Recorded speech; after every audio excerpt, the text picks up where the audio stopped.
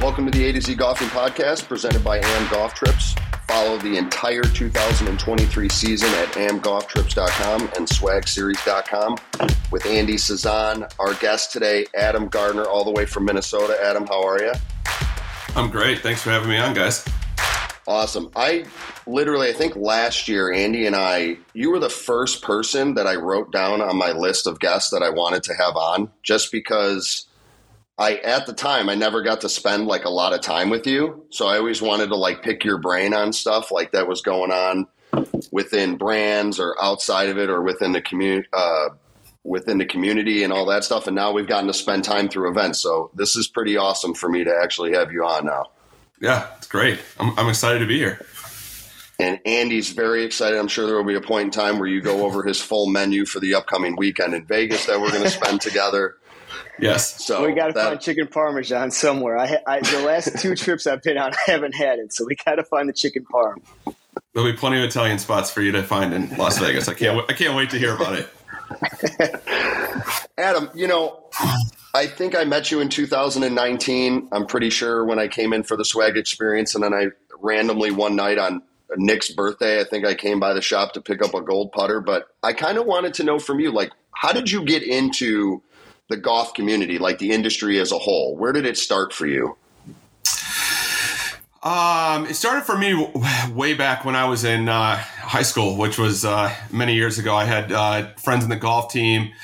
I quote unquote joined the golf team as like a social atmosphere, knowing that I would never make the golf team, but it got me out of something. I don't remember exactly.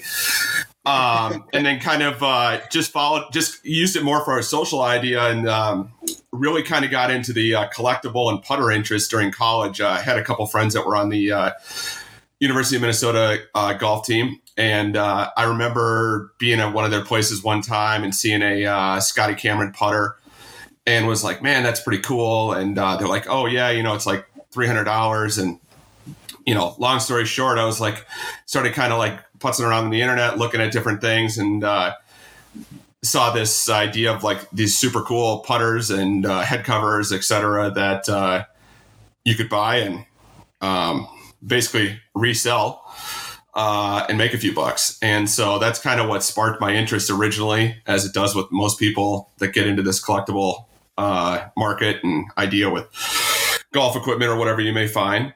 And so, yeah, I kind of did it through college for cash side money, and just got hooked. And fast forward to like early 2000s, I started getting online a lot more and finding these different communities. And it was actually the first time I came across a website called The Cameron Collector. And if you fast forward today, that's where Mr. Doug and I paths crossed the first time, and actually where I met a screen name online called Veno199, and that was Nick Venson. And I didn't ever meet him in person until 2008, but had talked to him online and bought a few things, and could never really get to the upper echelon of the Scotty Cameron world, but did darn good on maximizing as many accounts as I could during the time to flip products. So it kind of started with that. I was one of the guys that they didn't like on the pages that had 4 or 5 different accounts, and I'd sign in. I'd skip class in college and sign in. And I'd have 4 screens going, and I was fast, and so kind of got hooked and became buddies with Nick. I met him for the first time in 2008 at the PGA show in Orlando. I talked to my now wife, but girlfriend at the time, into going down to quote unquote a weekend in Orlando, that we would go to this show. And after the show, we'd find something to do. So we ended up like turning it into kind of like a go to Disney World as adults type of deal. And I walked in, and Nick had left Scotty at the time and was now working for Bob Bettinardi in Chicago. And it was kind of like the first collector event that the Bettinardi brand had put on, and I was relatively new to that. And it was kind of like the only way you were going to get a tour putter was either at this show in the PGA show or at his summer social, which was a party they had once a year. So I flew down there, went in, met Nick, and the funniest story is, I've told this story 100 times to people, is it was Nick and another guy that's a good friend of mine, Jimmy Source, who's now kind of back into the swag community. I had this putter that I liked, and it was kind of like the old Faxon putter. So the Laguna, the Bettinardi was the BB5. And I remember calling Nick, and I was like, man, this putter is fantastic. It's beautiful. And he's like, that's the ugliest putter made. I never liked it. Doesn't matter what brand it is. I won't sell you one of those. Go call Jimmy Source. I was like, wow, okay, cool. So the first time I'm going to meet this guy, he won't sell me anything. This is going out. We're starting off with a bang, right? So I fly down to Orlando and get down there, and there's all these guys hovering the booth, and I was already late because I didn't have like the early access. I couldn't get in, and all these guys that had been around even earlier than me had already known the ropes and whatever. So long story short, that was kind of the kickoff of it, and I was hooked. I was in. I was buying, selling, flipping, collecting, and the crazy part is I never really played golf. And it's interesting because I never really took up the game of golf, never really cared if I was good at golf, never practiced, never wanted to play golf. But I was hooked on the idea of buying and reselling golf equipment. And so even to this day, I didn't actually start taking lessons till almost a year ago. And it was actually after an event with you guys that I was like, you know what? I really like this idea of going to these things, being in the collector community, but I just can't suck anymore. And so I started taking lessons and like learning a swing and trying to figure out the whole game of golf. And I mean, there's some light at the end of the tunnel, but it's a pretty dark tunnel. And we're hoping to see some light with the game as we go on. So long story short, it kind of started back in the early 2000s, like I said, and I've just kind of been hooked ever since. And one thing that kind of stood with me as I progressed my relationship with Nick after he decided he would start selling me some stuff back in the day. He always told me, he's like, you got to buy what you like. Don't ever get overly frustrated with it. You're never going to have it all. We're going to always continue to keep having product available to sell. And like, at first I had a really hard time accepting that because I was so in the mode of flipping stuff that I needed it all. And, that kind of like one day I just like that. I saw the light and I was like, you know what? He's probably right. Like, let's hang out on this. And we just became buddies. And, from there on, it was, a friendship formed. And then when he decided to start Swag, he said, I'd like you to come and, if you want to work with me and do what I kind of did for Bob and Scotty, I think you'd be a good fit for it since a lot of the guys in the community, the putters, the brand, the idea of being a collector, et cetera. So that's kind of how I got my nod. Back to the beginning part of this, when you first started and something was like, I think you said $300. Now, I mean, I'm very new to the collecting world. I mean, Swag Golf is really the only thing that I've ever truly collected. So $300 back when you started, to me, sounds like big dough. It was big money. Big dough. It was actually, and I can tell you the putter that caught my eyes. I'm going to butcher it, but it was a Scotty, and it was early Terillium stuff, but it was actually, must have had a PVD, some sort of a rainbow PVD-ish finish. And it was actually, if I think back at it today, the putter was horrendous looking today to me, but it was a mallet and it was kind of like a crescent moon, had a big white flange line through it. But the finish on it, I was hooked on the idea of like this oil can, super cool PVD finish that it had on it. And I remember going into, I want to say it was at Edwin Watts back in the day. And I think it was $299.99 or something.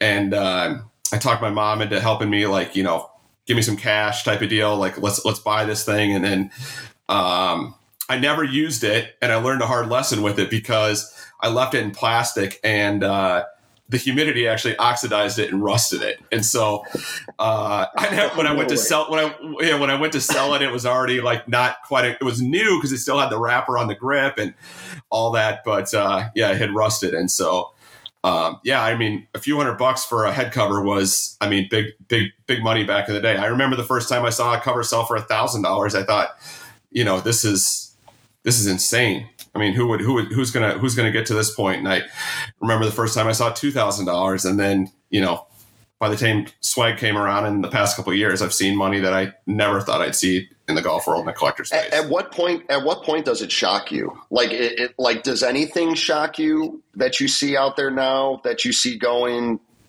crazy? I mean, listen, I've seen some of your comments about the booster and all that stuff. And, Andy is an advocate for the booster.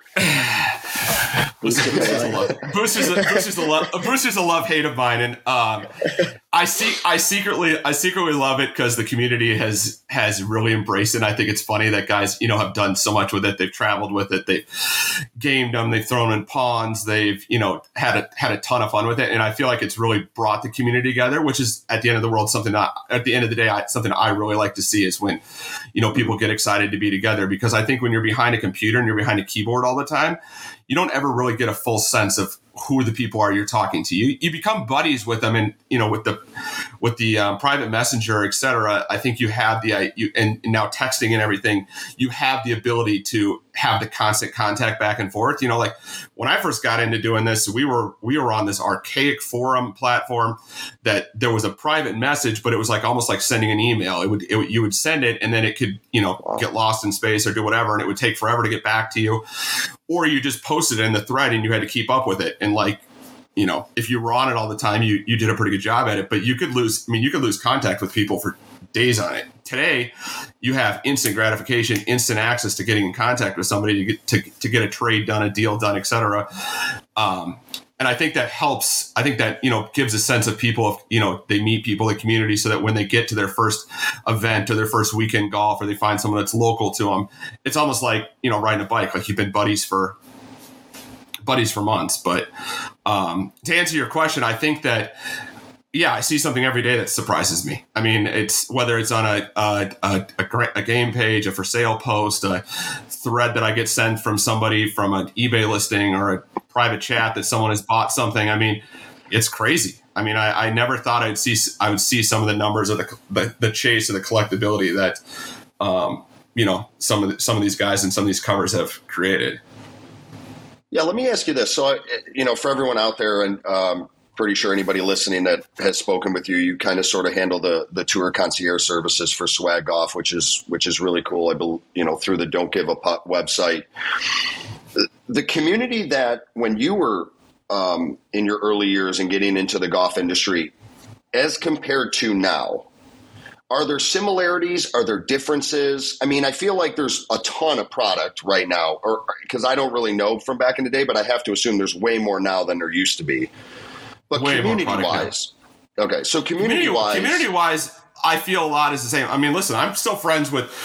I see guys at events today that I've seen in Scotty Cameron world, that I've seen in the Bettinardi world, that I've seen in the Swag world, that I know from the Lamb world, that I know from whatever world, right? And they've all. I feel like when you're in the golf space, you're just in one huge community. Whether or not you're brand specific, you're brand loyal, you're a fan, boy, an ambassador, whatever you may fall under, flipper, collector, whatever. I mean, we're all in there for this. We're all into the same passion of the golf club or the putter or the piece of metal in your pocket. That's what brings you together, right? And that's what fuels the chase and fuels the fire in you to have the idea that you want this is a collectible to you.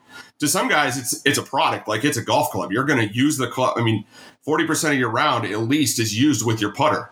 I mean, it's people always say, oh, it's an expensive club. It's $300, $500, $2,000, $10,000, whatever it may be. I mean, from a salesman standpoint or an argument, or from a club fitter, I mean, your putter really is your most important thing in your bag. I mean, you use it 40% of the round is with your putter. I mean, a good day for a pro is 22 to 25 putts is an amazing day. An amateur 40 putts might be, you know what I mean? Mm-hmm. So it's one thing that you have to look at and feel comfortable and be like, this is it. Like, this is what's going to sink a 5-footer. This is going to sink a 30-footer, whatever it may be. And then, I mean, the covers are I think just the fun part of it. I mean, they're what really brings, the fun into it. Whether you're a guy that wants to match his bag, you match your clothes, you have pink's your favorite color, whatever it may be. That's kind of just the icing on the cake, as they say. And I mean, I've seen guys that I just saw guys at an event that I've known for 15 years. I've collected 3 different brands with them, and we're all our common connection is Nick, obviously, but they're guys that I could text and call, or I've been to some of their weddings. I know their kids well. So it's much more than just like at this point now an opportunity for me to sell them something. It's actually good friends, and I look forward to seeing at least one event a year if we can make it. And if it's not tied to a swag event, we try and still get together, on a weekend or something too, if we're around. As you touched base on it, that the fact that the putter is the most important club in the bag is 100% true that I've neglected for half my life. I always thought, you need a new driver to get that extra 5 yards. That's not going to make any difference because I can't get any closer to the hole or in the hole. So, I mean, the fact that I think that the putter is completely overlooked for the majority of the round is something that people should upgrade that part of their game. Yeah, for sure. And it's crazy because, guys buy putters. I mean, there's guys that buy putters weekly. There's PGA Superstore guys that go in every week and buy something new. Just like there's a guy that buys a new driver every week. There's guys that buy new irons every week. I mean, they're always looking for the arrow that's going to help them, hit the bullseye or whatever it's going to be. But there's something different about putters. I mean, I think that people really look at them as art too. I mean, not only does it have a function of a club that you use a ton in your bag, but once you kind of find your sweet spot, that one kind of just usually sticks around, right? And then it's like the guys start collecting them for art, or they start buying them for, the idea of just having to have something new. They want something new. They're probably not going to use them, a lot of them, but they love to fill staff bags for them, full of them. They like to put them on their wall. They like to look at them. They like to show their buddies to them. I mean, there's nothing better or funnier, in my opinion, is the guy that has his friend over that shows him a putter, or I have friends over all the time that look at, my putters or my covers or stuff I have around my house. And, I have to explain to them what it is. And they're looking at me like I'm absolutely crazy, I think we all have those moments. We've all had that conversation. But it's funny. It's funny how many of those moments how many of those people you can, a lot of people leave my house with a head cover when they go home. There's a story to be told about going, that's a pretty cool cover. Or they text me a week later and go, man, I saw this on Instagram, or I saw this from 3 years ago. I'm a huge Masters fan. Do you have that cover? No, I don't have it, but I'd probably find you one for like $1,000. And then, they're like blown away of like, what it is. So it's pretty fun. Well, you've gotten the text messages from me about trying to get the Romanians all squared away. So they're absolutely. Yeah, I saw George's. I saw the bag and the USA covers in action at PGA National. Oh yeah, he was. So I shipped it down there. He was so upset that it didn't get down there the first day that we were in Naples. He's like, I should have taken a photo of his old bag. It was horrendous. I was like, this guy from UPS needs to get here quick. So That's funny. Yeah. So to go back a little bit to the community, and you're talking about how back in the day, the events were really where you guys would really all be in the same place at the same time. And now we have this, social media is such a big part, and text messaging and private messaging. I'm not familiar with how the socials are, but I know what we have been doing with the AGT events, and now the collectors event that was at Big Cedar. We did the first one at Hazeltine, and now we're gearing up to go to Vegas, obviously. What have you seen from the first couple of events at Hazeltine and Big Cedar that might be similar or might be different to like the new era of sort of collecting and with swag and going forward in the future? Honestly, the coolest thing for me is seeing somebody go to their first get together with their first large group of people that are into the same thing they're into. I think a lot of guys and gals and people are in general, they look at a couple things. They're either sticker shocked by what the price of a private big event can cost, or they're shy to not show up because they're not a 2 handicap, or they're not outgoing people. Behind the computer's more comfortable for them. But there's nothing better than seeing, like, when we at the Big Cedar event, and I mean, Hazeltine last year was incredible. I mean, 100 people together, first event we've ever done. Do a 50-50 raffle, give away a ton of stuff, and guys, I mean, everybody in that room just lost their mind. I mean, I think people were so excited. Then to follow it up with Big Cedar, to go to somewhere that, I'd kind of been on a bucket list for me, just to see the resort and to see the different courses. And then, you put 40 guys in a room and you hand them a bag that they don't really know what's in it, but they know it's going to be cool because it's swag, it's swag, and we're going to go above and beyond. And then, watching everybody open something for the first time, it's truly like kids on Christmas, right? And so it excites me just as much. And I know it excites Nick and excites everybody on the team. Like when we see like the final product go down of, the bags open or the event kick off or, and the event end. So, I mean, Vegas is going to be awesome. To go to Vegas last year for Super Bowl, I had no idea how many people go and watch a game on TV. I was blown away by that. So now to have like an event there this year, and, you guys did an awesome job with it last year. You're helping us do it this year. And then to have, the opportunity to play Shadow Creek is going to be killer. And of course, I can't wait for the swag to be seen again. And so, it's really cool. I think that the events, I would tell anybody, whether you're a swag guy, any other brand that you're, loyal to or something, get to events. There's something about that from a community standpoint. Don't be shy to go. Listen, everybody's had their first tee jitters. I mean, everybody's got, at some point starts as a high handicap. And at the end of the day, it doesn't really matter either, because you're kind of all there to have fun. If you take the competition aspect out of it, which I think is good to do it at some of the, at these events, is that you're really there for what should be a 4-hour round, that when you're done on 18, you wish it was a 6-hour round. You really wish that you had 9 more holes to go, or you had 4 more holes to go. Maybe the groove just finally hit for you. You're now comfortable.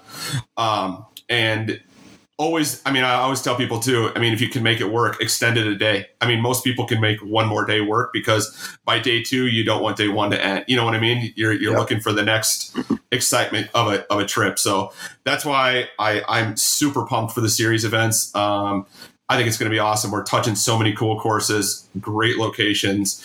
I'm going to be at 7 of them, I believe. And so pretty excited for that. Might even try and, partner up with some low handicappers and see if I can't get a free ticket punch to Big Cedar.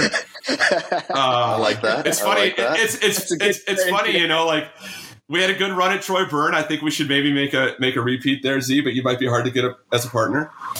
You know what? You're going to have the only one that I would say that we might have a chance is up in your neck of the woods, because I think we can let Rob run the show. But man, I know, right? I know. I got strings. I think I'm going to try and play Olympia with a surprise guest collector. So I said that was a home game for swag, so they can work that, and I'll maybe try and get to play that. So, but yeah, I'm and then PGA National was awesome this past 2 weeks ago. So I look forward to each and every one of these series events. I think they're going to be a lot of fun. I think guys will be excited to be at them. And, the two-man team part of it is always a good time, because if one of you is on fire and the other one's just kind of struggling, you can still get around and have a great time. And, they're being on a Monday, kind of sneak in maybe on a Saturday night, have a full day Sunday in a city, I think the really good part about the swag series is the 3 actual things that are going on. Like if you're somebody that really likes competition and you're going to pair up with somebody who's a 0 or a plus handicap, you have a division you can go for. If you're a midline competition guy, you have a division that you can go for. And then because of the community aspect and because of people meeting from different parts of the United States, it's really cool that they'll have theirs. And then also, we're also going to be having competitions that'll be geared towards everybody. So it's not like anybody could really be left out between putting contests and mystery bag contests and everything else going on with partnerships and sponsorships.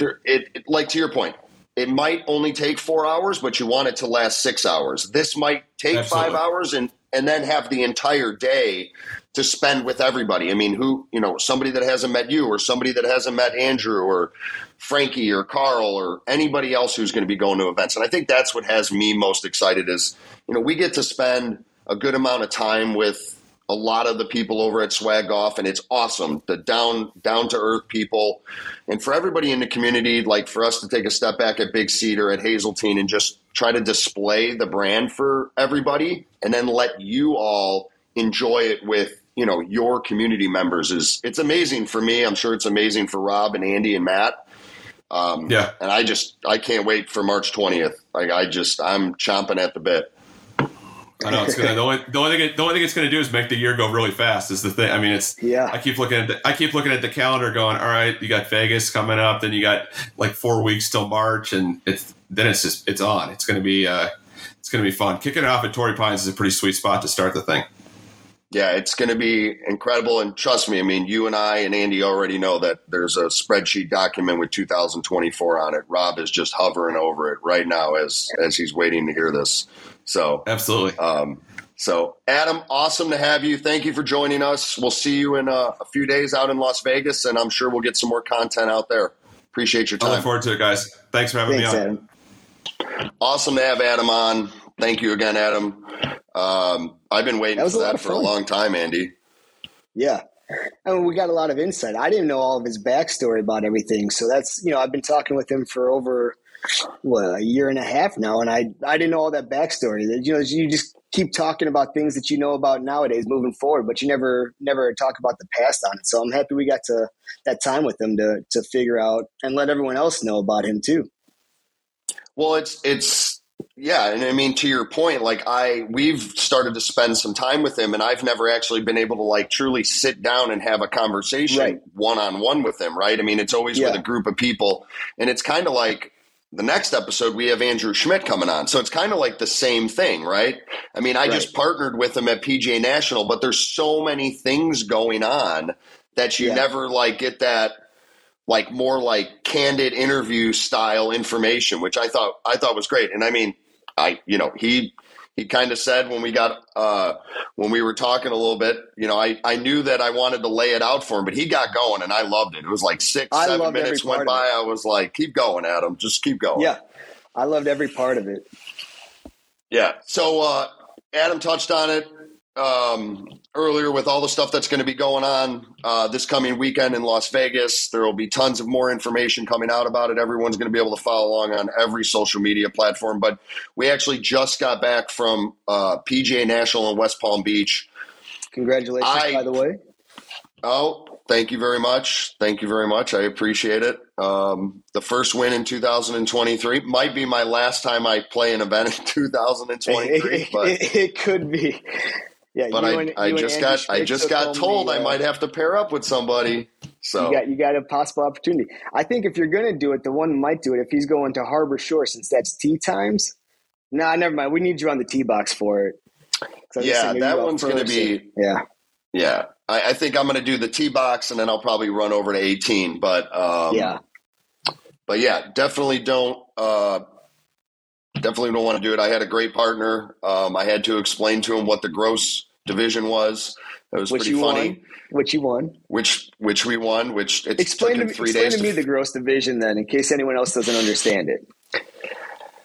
Listen, I don't know what Andrew's handicap was going into it. Andrew Schmidt was my partner at PGA National. But every single day that we played, he was like, man, we're doing well in net. And I was like, well, we're one shot out of the lead in gross. But to his credit, which he explained to me, when you haven't been in the gross division, which is just your score, right? There's no adjustment to handicap. There's no nothing.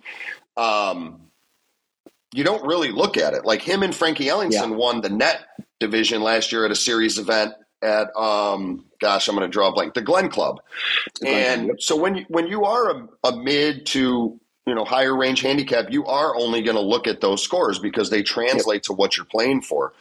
So we just kept going on and on and on, and then made a couple birdies in the final round, first hole, and almost had a hole in one on the seventh hole, which was pretty crazy. But no way, it was I had one hop off the side of the flagstick and shot it about 4 feet to the left. So, no, it was exciting. It was great. I was really blown away by the entirety of the resort. I've been to a lot of resorts. We've been to a lot of resorts lately. The secondary golf courses, I would call it, the resort courses, were well maintained.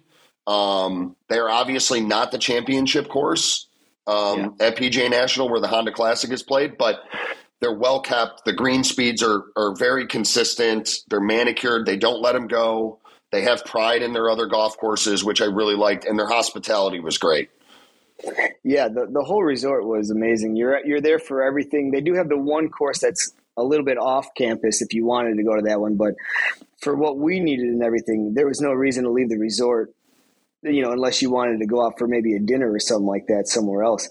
But yeah, I mean, we started. Which one was the first course? The Fazio course we started with, right? Yeah. Yeah, and then that course we had a little bit of wind coming out that day, but it wasn't bad. And the weather held up for us, and the weather got better each day. And each day, I felt like the course got even better and better. That championship course was something to see, like with those grandstands coming up the way you guys did. I mean, like, how did it feel coming down 18, seeing those grandstands there? Coming up to a finish, knowing that you're in contention to possibly win something, and to see, just imagining all that around. Well, I mean, I think you enjoy the moments as they come along, right? So, for instance, we talked about it earlier in the podcast, but I'll be going to Arizona. Actually, this recording will come out at some point, but just to let you know, we're recording on a Monday. I'm leaving tomorrow to go to the Waste Management. It's my first time. So I guess the grandstands are really cool to look at. I mean, they really are. To give you an idea and like think about all those people watching every single movement that you're doing. And I mean, even as somebody who is a zero handicap, I mean, not that you feel nervous because there's nobody in those seats, but yeah. When you're playing in competition and that roughly you're within striking distance or one shot behind or one shot ahead, I mean, every single hole has its own magnification. I went into the weekend, I couldn't hit a driver to save my life. I don't know what is going on with the driver. And then we got up on 18 and I hit the best drive that I've hit all year. Yes, it's been a short year, but I did play golf for 9 straight days in Florida. And then hit probably the best 3-wood that I've hit. And then hit a great chip shot onto the green. And with how the wind was, I mean, I really thought I had to make a birdie for us to probably win it outright by a couple shots, but in the end to win it by 1. But I think it was the experience. I got to play with Andrew, but then we also had one of Andrew's really close friends, Drew Clare, in our group. And when we got to 15, when we got to 16, when we got to 17, the 17th hole, I can't compare it to 16 at Scottsdale, but it's massive. Like, if people don't understand, it is literally from behind you all the way down the one side. And now I know I've seen the aerials at TPC and it's on both sides and it's crazy, but I was really surprised with like how big the 17th hole grandstands were. Yeah. So how did you fare? How did you and Andrew fare in the bear trap? Let's see. Wow. I mean, I got to go back. So 17, I got to work backwards. 17 hit the green. Yeah. 2 putted for par. 16 hit it long left of the green, chipped down, tapped in. And then I think on 15 we used Andrew's tee shot. Nice. If I'm not mistaken, I think he just covered the right-hand side and he hit a great – I thought he was going to make the putt. And it just came up like short and drifted off to the right and he had a tap in for a 3. So as a team, 3-4-3 was really good. I mean, talking to Rob and I mean – Brian Lofton, I think Brian birdied 15 and 17. Or no, maybe Joe Corset birdied 15 and Brian birdied 17. So, listen, the other thing, too, is at these events, we are not playing the 7,455 yards that the professionals play. But I can tell you that even from the tee boxes that we played, yes, you can hit an iron off of some of the par 4s. But the second shots into the Champions course were probably top 3 hardest second shot golf course I think I've played in my life. Wow. So, yeah. Well, now I got to ask, what's above that? I mean, really a lot of the courses that have elevated greens. So, it's really hard to like pick one out. Spyglass is definitely a second shot golf course. That for more so because you have to work the golf ball so hard. I mean, you can't hit a fade in the 4, I think it is. You have to hit a hook. Yeah. There's a lot of the par 5s that have the runoffs where you got to hit fades into them. There's a couple par 3s where you got to hit like either like a little baby draw or straight ball. So, but yeah, I mean, definitely second shot golf course. We're gonna see 100 people, 90 people play Shadow Creek. Shadow from the tips is extremely a second shot golf course. It is a placement. Every single shot is really placement. Now, they don't have a lot of rough out there, so you can get away with a few things. But on those greens, the size of them, the complexity of them, the slope in them. So I don't know if I'd put those in there. I'd have to go through a laundry list of Chicago Golf Club is a second shot golf course. But no, PGA National was great. We had a fun time out on the par 3 course at PGA National. Also, we did the closest to the pin on every single hole, and you got a mystery black box, gift for what the prize was for everyone, and everyone had a good time. Just taking one or two clubs out there, just hitting the closest two, moving on to the next. Had the music blaring, drinks flowing. It was a great time. I think we had 18 people in one of the groups, and then a few foursomes behind it. I know Adam, we didn't get a chance to talk about it. He played with Brian exclusively. They had a great time. So just another thing at events that we do. The reason why we want to get out on these short courses is because, hey, we normally get to play in foursomes or threesomes. When we're out playing by ourselves or at these events, foursomes. It's a good time to get some music out there and just walk around with 16 people you don't know and get to know people and do some fun stuff outside the box. And then everybody congregates on, a green and we do a putting contest. I mean, that's we've really laid it out over the last couple of years how we want to do things. And I think that's the exciting part for 2023 with the shotguns, which, last year some of our best content came from Elgin Country Club when we did a shotgun. I'm looking forward to it. It's going to be fantastic. Yeah. We had one hole in one on the par 3 contest too. It was the camera guy from Dialed Golf getting it in there. He did. Rylan. Yeah. Yeah. It gives me hope for my camera gear to finally get a hole in one sometime on camera. Shout out to Dialed Golf for joining us down at PGA National. Their content is great. Check them out. He also chopped his finger off the next day with the drone. So that was pretty funny. So from a hole in one, he didn't completely chop his finger off. That's gonna get you. Oof. He got busted up pretty good. So, Andy, we normally sign off with this. You'll sign off with this, but we've been doing these stories, and I felt that going into Vegas, I had to tell my best Vegas story. Yeah. I can't wait. I'm not going to name names, but for anybody that's going to hear this, just make up new names for it. That's it. If you look back through our website and find out who I played with at the first Super Bowl event, you'll be able to figure out who I'm talking about. But one of my dearest friends who I've met through the swag golf world, we played together, and on the final day, I think we were 2 shots out of the lead, and we were in the second to last group. We played with Ben Kilbourne and Matt Inch. My partner was a 3 or 4 handicap, which I proceeded for the first 4 holes to watch him hit these smothered duck hooks the whole time. And I've told this story, so people are probably already laughing at it. But we got to the 5th tee box, and I believe it was a par 3. And he reached over and he was like, "Hey, just want to let you know. I think I took way too many edibles before this round." And it basically summarized the first 4 holes. The aimless walking around, the eating the snacks in the cart. We had probably the greatest time. I did not partake, but just the fact that he told me 5 holes later and got to spend the rest of the day with him was probably one of the greatest stories that I will forever tell in the game of golf. Oh, that's great. Playing with somebody. We did not come close to winning. We did not make a comeback from 2 to 3 back. I think we shot 75 as a team between a +1 and a 4 handicap. It was not a good day for us, but the most fun I think I've ever had.